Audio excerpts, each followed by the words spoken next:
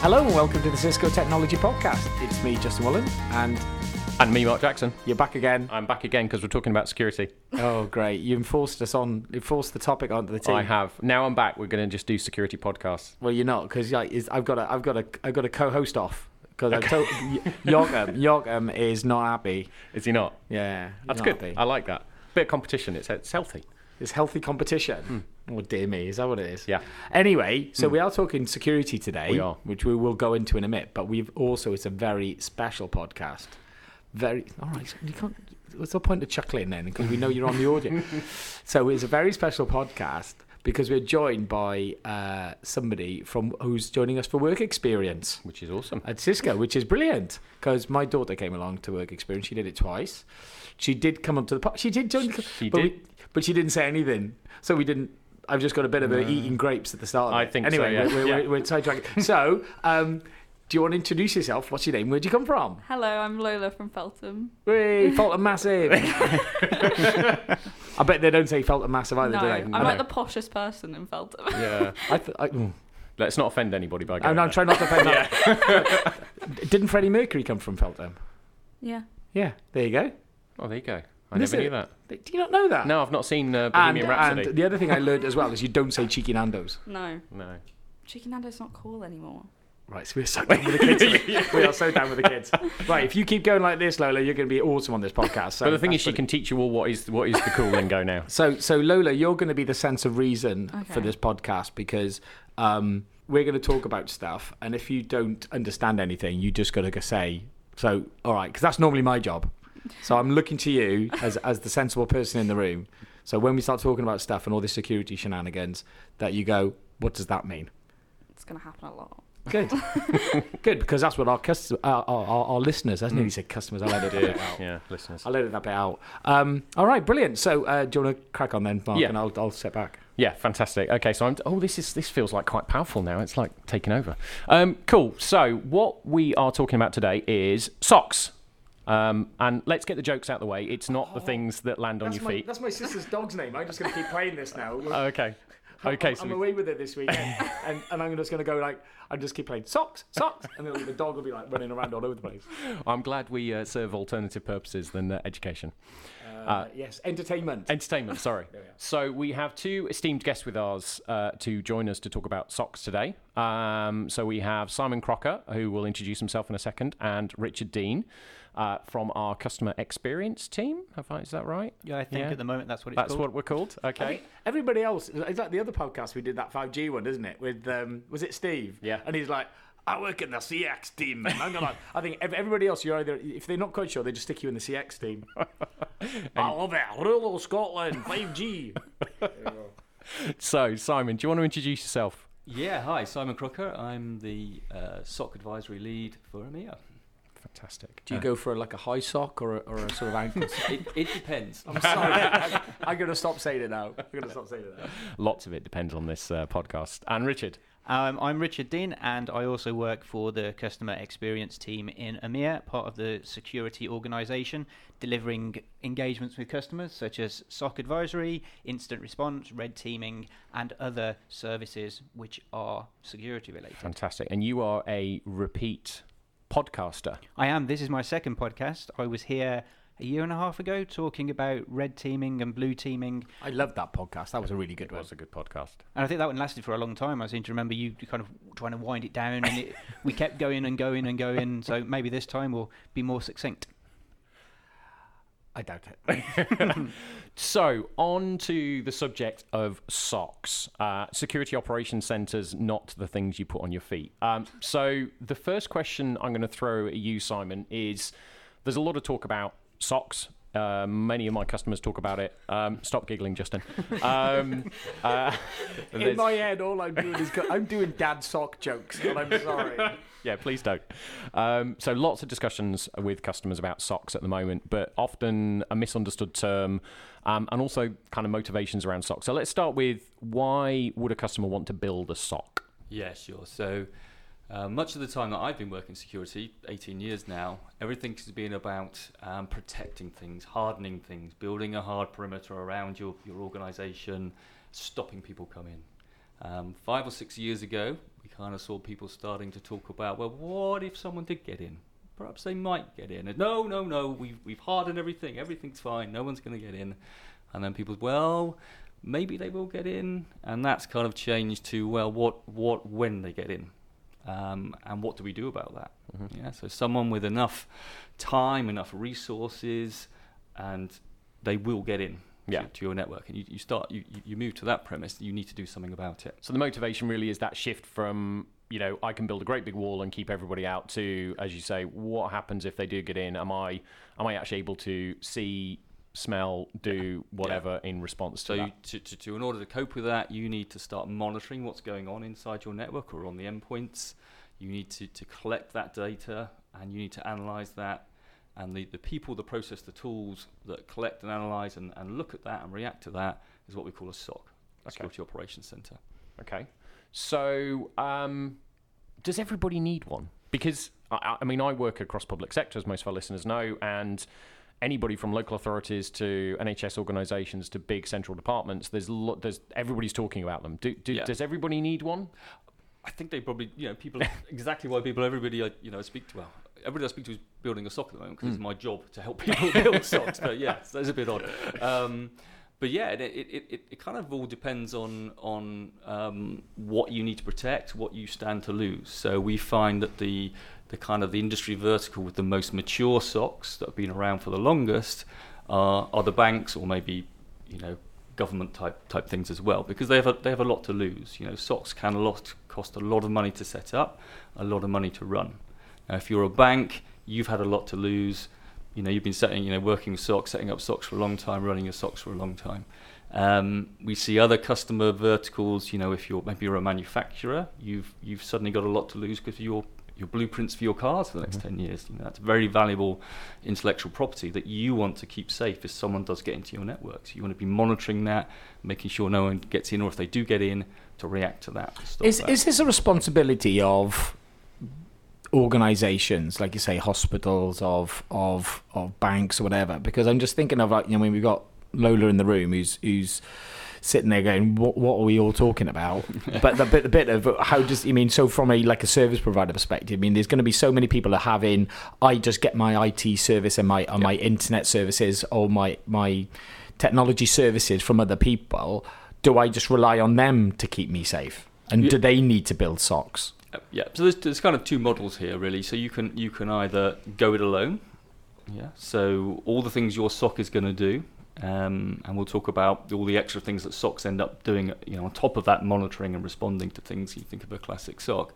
You could outsource that to someone, or you could build it yourself. Now, if you build it yourself, it means you're going to have to buy specialist tools, you're going to have to deploy them, you're going to have to recruit people, you're going to have to keep those people, which is difficult. So it is basically like like having an IT department specifically just looking after your cyber security and cyber defenses. So although that will cost you more money, it's going to be bespoke. It's going to be doing exactly what you need it to do.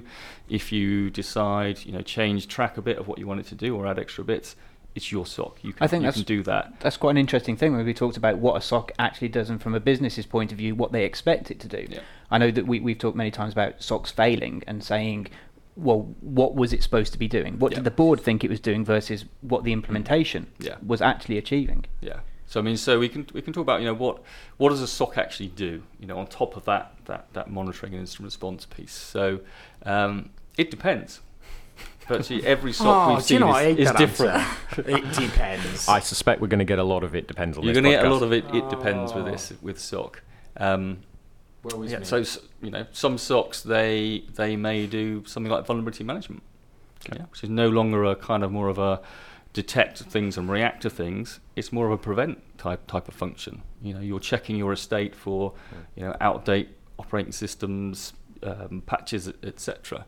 And probably about 50% of the SOCs we see do vulnerability management. They might do compliance management. They might do some kind of assurance, pen testing, red team testing, things like that. They might do security awareness campaigns. They may manage things out in the network. They may end up managing firewalls or IPSs or things like that. So what kind of, from the engagements you've had, what it sounds like there's very much an it depends in terms of what a SOC does. But how do you get to the crux of the matter when you're engaging with a customer? What sort of questions might you ask, or what you want to put in a customer's mind around trying to think about what their SOC should do? If we're building a SOC from scratch or expanding a SOC or something like that, the first thing we'll do is we'll work with the customer on what they need that SOC to do. So what value does the SOC need to give back to that business? Once we know what that value is, what benefits it need to provide, we can work out what services or functions the SOC needs to do in order to provide that value, to give that value. And once we know those services, we can work out the people, process, tools required to deliver those services. So very much a top-down, services-based approach. Okay, so it isn't just going out and buying a security information event management platform and saying, there you go, there's my SOC. Yeah? No, that normally fails. I mean, if we do, sometimes we do see a SOC that's failed or is failing, and that's often the case. So the SOC has been built maybe bottom up. It's started off life as a NOC. You had a NOC. They're starting to collect some security logs or telemetry, and they're feeding that into a syslog server or something, and they changed the syslog server to a SIM, and they've got someone now who looks at that, and that's their SOC. And they've never really looked at what the SOC needs to do. So we were talking to a customer, and they were saying, well, my SOC doesn't give me anything I need. Well, what do you need to know? What keeps you up at night security wise? Identity fraud. Now the SOC was collecting firewall logs and feeding them into the SIM, and no amount of firewall logs you collect will tell you about identity fraud. You need a different set of telemetry and a different set of tools to analyze that telemetry, that data, and a different set of people. So so it's really kind of getting to the crux of what problem are you trying to solve that then dictates the tooling, the process, the people, the skills, and everything else. Okay, so where do you start? I mean, if you were talking to a customer, they feel that they need some socks. A sock. Sorry, I've got Justin next to me, so it's influencing. It's been so hard not to say when socks go wrong. I said that's when you get holes in your socks. There will be many, many more bad sock jokes throughout the rest of the podcast, and I apologise to all of our listeners for that. So you talked earlier a little bit, sort of, buying, building, maybe a bit of hybrid. I mean, what sort of approaches have you seen, and what have you seen has been successful? So again, we would sit with the customer and work with the customer over a period of days and weeks, often about again, what does that SOC need to do? So what are the key drivers? Why are you building this SOC? This SOC may be costing many millions of dollars to set up, and it's going to cost many millions of dollars to run, depending on what it is, 24/7 or whatever. I'm sorry, you just raised something there, and you just say they might be spending millions and millions of dollars on doing this. You mean, what convince a customer that they need to spend this amount of money? It's like, I don't know, buying antivirus software for your laptop, or I don't know, just trying to. It depends. You can't be the answer for everything. How much have you got to lose? Security is always this balance between. And I think that's what I was sort of looking for. If you stand to lose, $100,000 if you got compromised, then why build a SOC? If you stand to lose millions and millions and tens and hundreds of millions of dollars, it's that bit of you go, look, I could be a small business owner or a medium-sized business owner and going, right, well, okay, I've got all my systems are on are online or this, that. You mean my intellectual property or what my business did, if something happened to me, that would sort of totally destroy my livelihood. Do I need to go and invest in a SOC? And then that's the bit, isn't it? And I'm trying to, is this you mean if you're a bank, you mean you've got a duty of care for all the money that you're looking after for its customers, or critical national infrastructure. Oh yeah, for example, yeah. But everyone now's got a regulatory requirement to do this. So you've got things like GDPR, you've got the NIST directive coming in that are talking about you have to announce when you've had a breach. How do you announce if you've had a breach if you can't detect that you've had a breach? So now it's no longer just about business loss because of someone, the business being impacted because it doesn't look very good in the media. You've now got fines that are being ramped up and actually impacting businesses. So with something like GDPR, with whatever the percentages of their global revenue, you've now got companies that now need to take a stance on this and do this correctly, rather than just what it was like before, that they would do it hit and miss. Okay. Does this all make sense, Lola? You sure? You're very kind. a lot of words. There are a lot of words coming out of their mouths. That's true. That's Cisco. We have many, many words, and we use many them. acronyms. Usually acronyms. Yeah. But we've actually explained what SOC is, though, haven't we? Yeah. We have explained what a SOC is. Security Operations Center. Well, Yeah. it's Oh, okay. interesting about SOC. The acronym SOC is not that many people use SOC as the name for this things are providing this function. Interesting. So, What do they call it then? well, Trousers. Yeah, Slippers. Security Operations Center obviously comes from NOC, Network Operations Center, and it kind of doesn't make so much sense in the term of security. You're not operating security like you operate a network. We kind of stuck with it as the generic term, but we see things like CSIRT. Cisco discloses CSIRT, computer or cyber security incident response team. Yeah. We see CDC. In Germany, they've got no problem with what to call a SOC. They call it a CDC, Cyber Defense Center. Every single one I've seen in Germany. See, that's a cool name. Does that make sense? So to the young person in the room, she got what, a cyber Defense Center. defense center. Yeah, even I go. forgot it. Not the Centre for That Disease makes more Control. sense. I want to say, what is that in German? How I don't know. They just always Google that they now. like CDCs. But CDC's Cyber Defense Center implies some kind you're defending Sure. against things, whereas Yeah. people classically think of this thing called a SOC Yeah. as something that's monitoring and responding. So you can see it's kind of evolving. The SOC's kind of evolving into more of that kind of defense. So what you're saying is the whole title of this podcast is wrong, and Well, it depends. Yeah, it depends. Yeah, but we're kind of stuck with that Okay. generic term Yeah, SOC. yeah. You know, people understand. Well, most people Broadly it. understand. Yeah, broadly understand. We've seen yes. like the name MDR, so Manage, Detect and Respond, being thrown in there as well. Yeah. How does Wow. that fit with the CDC and the SOC? Yeah, so MDR, Managed Detect and Respond, is kind of what people are using to describe the new version of MSSPs. So you kind of think about a managed security service provider providing SOC services. It's usually quite basic, so they're going to collect logs for you. They might probably do some kind of automated analysis of that log, and if they see something, those logs, telemetry, they'll throw it over the fence to you.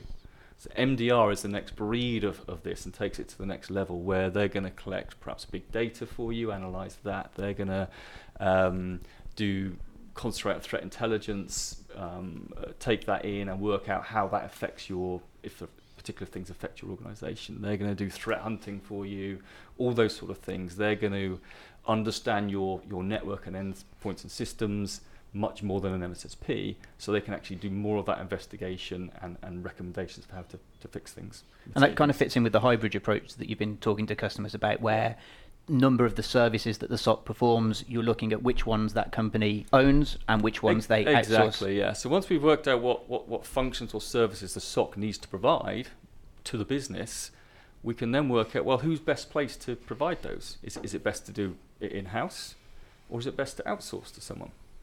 Yeah. So and the models you find, just from chatting earlier, it sounds like a lot of the models you find are hybrid. There's a mix just of both. about just about every single SOC we've done And has ended up, designed and plan design and built has ended up being a hybrid. to And a is certain extent. there a particular split that you see more commonly than others in terms of the functions that tend to be outsourced versus those kept in-house? Yeah, so you have to, we often speak to people. We're going to insource everything. We're going to build everything ourselves. We're going to go it alone. And you say, what if there was some kind of incident which there's some kind of internal fraud or something, or you suspect something like that, the SOC or HR, whoever uncovers something like that. Have you got people who are going to investigate that, and they're going to keep that chain of evidence so it's submissible to a court of law? And by the way, you operate in 50 countries. Are you going to have 2 experts in each of those countries who understand that and be able to do that for the 2 times it happens a year? No. So people tend to something like that. They'll buy a kind of retainer-based service of a company that does have those experts in each of those countries.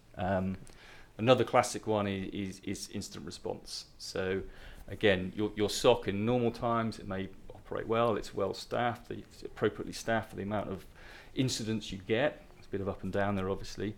What if there's a suddenly huge incident and you need some extra help, or you need some specialist help?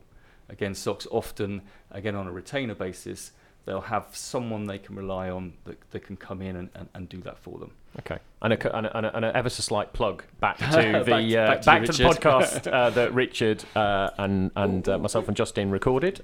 Justin's going to Which one's out? The war Cyber War Games. I think Cyber War Games. It was episode 46. I just looked that up. That's very impressive. But if you want to learn more about incident response and what Cisco do in that area, then go back to episode 46.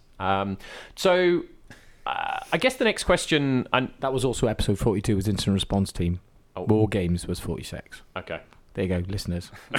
just insert advert, into please. the 40s, and then you'll be in the right place. That's just off the top of your head. Yeah. So deeper dive into the subject of a SOC or an MDR or a CDC or whatever we're now calling it. Break it open for us. What's sort of inside that magic box of SOC? Yeah, so much of the time I've been in security, especially working for Cisco. The box of socks. The box of socks.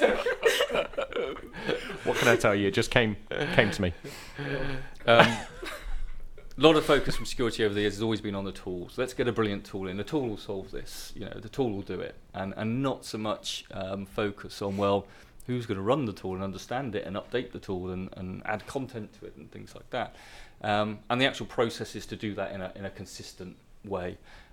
With a SOC, it's absolutely 1/3 people, 1/3 process, 1/3 tools. So you could have the best tools in the world, but without the people there who are constantly optimizing them, updating them, integrating them with other tools, getting all that running, and the people who understand and know the output the tool is giving and how to react to that and how to deal with that, And then, it's not going to work well. and that's the thing that has sort of run through the whole life of this podcast, and it'd be interesting to Lola, who's obviously new to the IT industry, as in second day at Cisco, is that it's not all about the technology. It's still very much about the people, isn't it? It's people, process. It doesn't matter what people might go, oh yeah, I've got the best bit of software to save me from all the supersonic hacks and threats, but if you don't have the people and the policy and process to do it as well. So there's so much more to it than just being I'm a great coder and I can write the best code to save me from all the hackers in the world. So yeah. When we're talking about people, we're normally trying to talk about automation and work out what we can automate and what we can get people to do. Get people to do the things that people are good at. Get computers and automation to do the things that automation's good at. I know that we kind of touched on threat hunting, and that is normally seen in a SOC as something interesting and exciting. You're not just looking at raw data. You're not processing logs. You're not looking at the tool and seeing those things. You're actually going out and doing something interesting and exciting. It's the way it's seen by many analysts. So by being able to get the tooling to do some of the laborious heavy lifting, you can actually free up your people to do things that people do well. So you get the benefit of using a human like a human likes to be used, but you also get that retention. I know that we talk to SOCs and talk to people, companies about individuals moving on. You train someone in, they go out and they move off to elsewhere.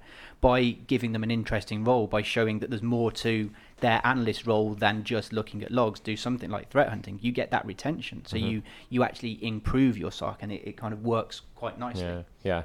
So on the tooling side, what again? I suspect the answer to this is it depends. I can almost feel it. Yeah. What are the typical tool sets that are that people might see in a typical operation environment like this? So they tend to be specialist tools to begin with, and I guess the heart of the SOC, which people would always think of, is some kind of analytics platform. So there's data coming in, telemetry, security alerts, logs, things like that are coming in, and you've got some kind of tool there that's analysing that. And that's normally called settled down as a SIEM or a SIEM, SIEM, Security Information and Events Manager, Management Manager, that platform. Kind of the heart of the SOC, although we may get on to, if we've got time, to discuss what may be becoming the heart of the SOC, the new heart of the SOC.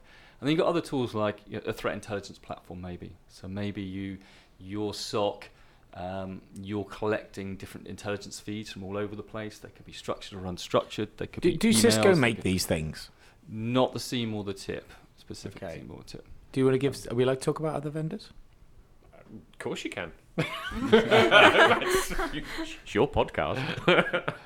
Is it really? So the classic, the SIEM makers you probably see. Splunk is very popular. ArcSight, Logarithm, all those sort of people. Tip, Anomaly, who else have we got? ThreatQ, people like Threat Connect. I've seen. Threat Connect,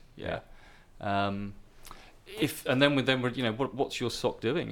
If you are doing the vulnerability management, the SOC is doing that. You're going to need some kind of vulnerability management tool that's going to schedule those scans. It's going to do the scans. It's going to report back to you. All those sorts of things. Yeah. One of the interesting things that we talk about a SOC. What's it doing? Well, it's there to monitor things and analyze things and react to things. These tools you put in the SOC, these specialist tools, are likely to be a one-off in your organization. Your IT department that looks after your laptops and your servers and the printers or whatever are unlikely to look after these for you. Right. So it's usually left to the SOC to actually do it themselves. Okay. Yeah. So there's almost a kind of so you've got this team of, you think about the people in the SOC, you think, we're going to have some security analysts, and maybe it's a tiered SOC. So you've got some level 1 analysts who are monitoring things and doing that initial triage and investigation. You've got level 2 analysts who are a bit more senior, who do the more deeper investigation, and maybe you've got some level 3 to escalate as well. You also need another team of people who are looking after these tools. Mm-hmm. And a good SOC, a well-run SOC, these people will be, dedicated. You'll have platform engineers, platform operators, platform developers. They're integrating these tools together. They're automating things. So they're doing the IT functions just on the SOC tools. Yeah, exactly. So there's two parts of it. There's the I'm using the tool people, and then there's looking after the tool people. Yeah, exactly. Okay. Yeah. And just some of the work that I've done in the But past. that makes sense, Lola, because I got the look of that. I got the look. Does that make sense? And then you've got another set of people, which might be one team or the other, which is putting content on these tools. Yeah. The data. Making sure it's got up-to-date threat intelligence, or making sure that it's collecting the telemetry it needs to, and adding more telemetry, and deciding, well, here's a particular use case. We want to now spot this type of attack. Well, what sort of things can we collect from our network or endpoints to feed into the SIEM to start looking for that and try and spot that? And is there a particular pro or con? I can almost hear it depends again. Shall I just say it depends? Yeah, just preempt me on it. But there's obviously an awful lot of open source tooling in the kind of operations space. You can think of Elk Stacks and things like this as a fairly classic SIEM platform. Pros and cons. I mean, what's your views? What do you see? You buy an off-the-shelf. Maybe it's a bit like do you outsource a whole service or function of the SOC, or do you build it yourself? Same with the tools. So you can buy a tool which hopefully is up and running and it gets software updates and things like that, or you could build it yourself. From open source things. The trouble with the open source things is they need a lot of maintenance. So you get this system you've built with your half dozen open source bits and bobs. And someone somewhere upgrades a bit of it or something, and it stops working again. Yeah. So you end up, and again, you can get a much more focused kind of tool that really suits what you need to do. But it's going to be a lot of investment and upkeep. Do you have to keep upgrading and updating the software like you would like a sort of a malware or something like that? Absolutely. So one of my has colleagues to keep says about SOC, keep pulling them up. Improve or die. I said keep pulling them up. Die. Yeah. All right. So what we find in a SOC is that because the number of attacks, the complexity of attacks, your attack surface, all those good, those things are always increasing. If you just sit still as a SOC and just say, we'll just carry on with the same people, the same tools, we won't train them, we won't update the tools, we won't add more threat intelligence, et cetera, you'll find the performance of the SOC will be getting worse and worse and worse because the outside world is getting more complex. But you're getting more and more data. Everything is getting bigger and bigger and bigger. The data set that the engineers, the analysts need to look at. So how do we look at automation? How does automation help us with processing that amount of data? So that's where SOCs are going at the moment, and that's the big direction SOCs are going in. And there's a tool which is now it's kind of evolved over time, and the acronym keeps getting longer. But the latest acronym is SOAR. There's probably a joke in there somewhere, but I think Justin said it earlier when we were doing our prep. I thought because we got young people in the room, I thought we'd be that was that like horror film, isn't it? But Saw was around 20 years ago. Oh, was it? Sorry, Justin. So SOAR is SOAR, Security Orchestration, Automation and Response, or sometimes you see as the R as reporting. And what you're doing with this is you're trying to orchestrate and automate what's happening in a SOC.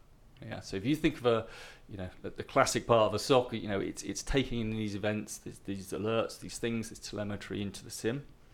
That's kind of analysing or correlating something, and it's flagging up to a human being that, hey, this thing says there's malware on this endpoint. That analyst has a look, decides yes, no, raises a security case, assigns a priority, starts investigating, maybe pulling logs off this machine or doing whatever. What you can do with the SOAR, the orchestration piece, that kind of playbook that analyst would that workflow or playbook the analyst would run through, you can put that into the tool. Yeah. Now what happens is the SIM and the SOAR are connected, they're integrated, and instead of flagging up to a person maybe staring at a screen waiting for something to happen, which is a very dull job, the SIM talks to SOAR and the SOAR raises the case automatically. Then the SOAR has that workflow in it, it's the orchestration piece. So step one, what do? Oh, I go and pull the log off here, or I look at the CMDB to see what that IP address is, to see if it's a high or a low priority alert. Well, you use an acronym, CMDB. CMDB is Configuration Management Database, which all organisations have, and they're always up to date. Yes, always. They're not always on spreadsheets, 10 years old. Exactly. I think what you mentioned, you asked earlier, Mark, what we can do in this space. And so when we're talking about data enrichment, so we're talking about being able to pass more information in there to be able to work out exactly what went on. That's where Cisco does have some offerings, things like Umbrella, Investigate, being able to go in there and see what those threats are based around URLs, DNS entries, things like Threat Grid, where you're going to be able to look at what malware is. So being able to push that information, or actually pull that information into your SOAR at the time when alert is being created to enrich the data that you've got from your network, is something that is really valuable to be able to trace through what actually occurred. And that's and that's, the automation piece. So that if you think of when that analyst, that human being was running through this playbook, this process playbook workflow, they're doing all sorts of manual things. They're going to log onto a device and pulling off. Step 2 is go pull the logs off here or something like that. Because the SOAR has all the APIs and things in it, it can automate that. So all this kind of legwork that is again a boring bit of working in a SOC is all done for you, and the analyst now ends up with all that done for them. Maybe done another vulnerability scan on an endpoint if required.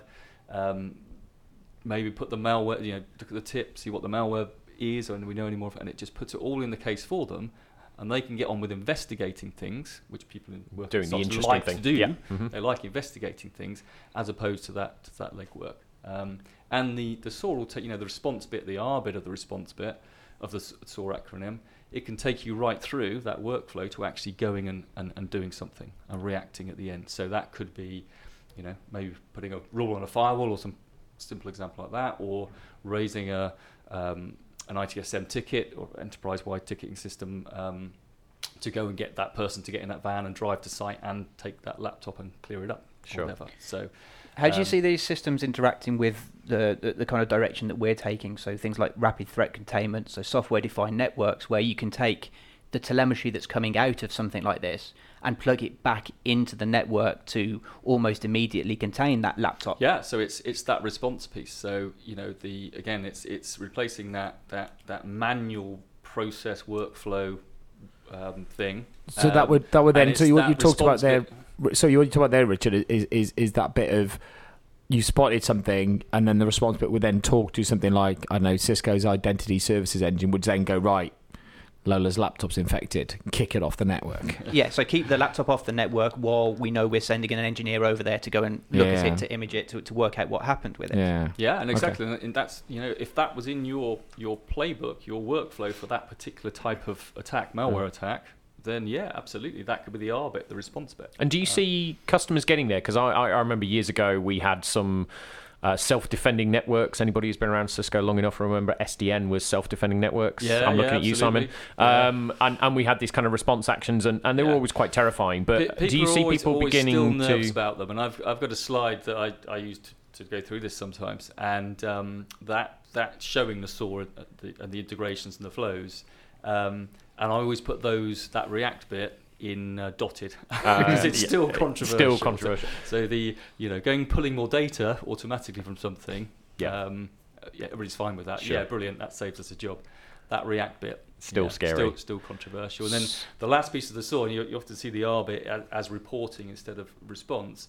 SOCs, they end up collecting lots and lots of metrics. All this improve or die. How do you know you're improving and not getting worse? How do you know by getting this new tool or doing this new training or integrating these bits and bobs together or something?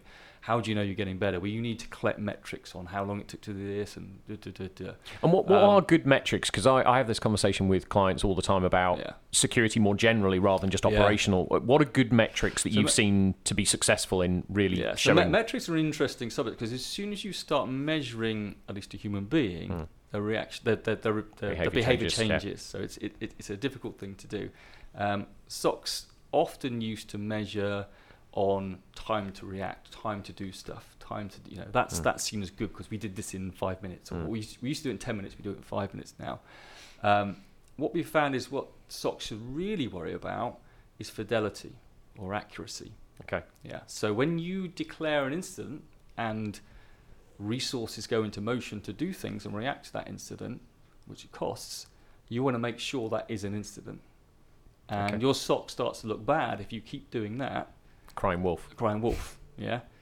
The opposite of that is if you don't declare an incident and something bad's happened. Yeah. So we find giving people more time to do things and do things properly is better than giving them a strict time limit to do stuff. And human nature, if you're given 5 minutes to investigate something, but you have to escalate it or something, you'll just escalate it every time to get in your 5 minute things. Whereas if you had another couple minutes, you could avoid wasting that resource by, so but again, automation is going to speed things up and all that. And I guess it goes full circle back to almost near the beginning of the podcast, which is what's the motivation for the SOC to be there is the metrics should ultimately support that business motivation. So if they're not reporting back through. So it's about obviously how important is it, what do you want to keep, how important are your crown jewels to your business? How vulnerable are they, and what would happen to the business if they lost that? Have you identified those crown jewels? What are the IP addresses related to them? Who are the important people? If a phishing attack is directed at the head of finance, that should be a more important thing to investigate. Was that a directed phishing attack, and are they trying to but that's the bit, and that's all part that you need to work out as part of what a SOC does. Yeah. But then it's also about keeping it up and keeping it running and keeping it maintained and keeping it up to date. And then it's like, how do I then automate? And then it's the reporting of how well we're doing, how well you're doing. But that's the bit of you set that metrics at the start of it of going what does success look like, and we're going measuring success, not fault positive and all that, but how we've kept ourselves straight, or we've kept ourselves safe, or we've been attacked and we spotted it and we remediated it, and this is what actually happened, but making sure that's accurate. Yeah. So those metrics, you want to be constantly reviewing them depending on what metrics they are, but every 6 months, 12 months maybe, but every 6 months you want to be reviewing those and changing. Why aren't we hitting the metrics? Or that new tool really did, or that new function on that new tool, that software upgrade really did help with that, and we can push that metric. We can change the target. Justify it. Yeah. So I was going to say it kind of links back to something that we talked about in other podcasts where we talked about the kill chain. And one of the things that we look at when we are being offensive, when we're doing offensive security like red teaming, is go through the different stages of that. And as a defender, the way that you should be improving is looking at what you detected at each of those stages. So looking at what happened at the beginning. So what reconnaissance did an adversary do, and were we able to detect it? What then did they do following through that kill chain? And if you're not doing that, if your SOC isn't doing that, then you're not adapting and improving to what your adversaries are doing. So by looking at metrics on how are you using the data that you're getting in your protection functions and your detect functions to be able to improve and make yourself better, then you're not really moving in line with what your adversaries are doing, which means you're essentially falling behind them, so more open to attack. Sure. So I think we've discussed the subject quite extensively now. We've covered the who, what, where, how, where, and when, so we know all about SOCs. we've touched a little bit as we've been going through about where Cisco kind of come into play around SOCs, and clearly we've got some excellent knowledge in yourself, Simon, and yourself, Richard, around this whole subject. Because we don't make any of the tools, do we? We do some tools, but we don't make SOCs. Yeah, there's an awful lot of stuff that feeds into a SOC. Yeah, that specialist. There's logs and things you can collect from endpoints and things like that, but the actual specialist security equipment, they're flagging up there's malware here on an endpoint or coming through an email gateway or... Typical, isn't it? You have a phone going off. Yeah, so we obviously do a lot of the data generation, whether that's firewalls, advanced malware protection, etc. The network, of course, NetFlow, and all those other good things that we sorry, Justin. Yeah, don't you forget about it. Giving me stink eye now. But what else can we bring? Obviously, there's consultancy in yourselves. What are the sort of services we can bring to the party? We've got a team of experienced SOC consultants, via our advisory services, and that's the bit where we help people, work out what their SOC needs to do, what functions and services it needs to provide. We can look at, we can put that into a strategy document and work out, a service catalogue from that, fully formalise up what the SOC needs to do. We can have a look around. Well, what have you already got? Now we know what your strategy is, what you need the SOC to do. What's already in place that may not necessarily be in a part of a SOC already, but another part of your organisation. What can we reuse, evolve in order to move towards that 2 or 3 or 4 year strategy? We can design those services, the people, the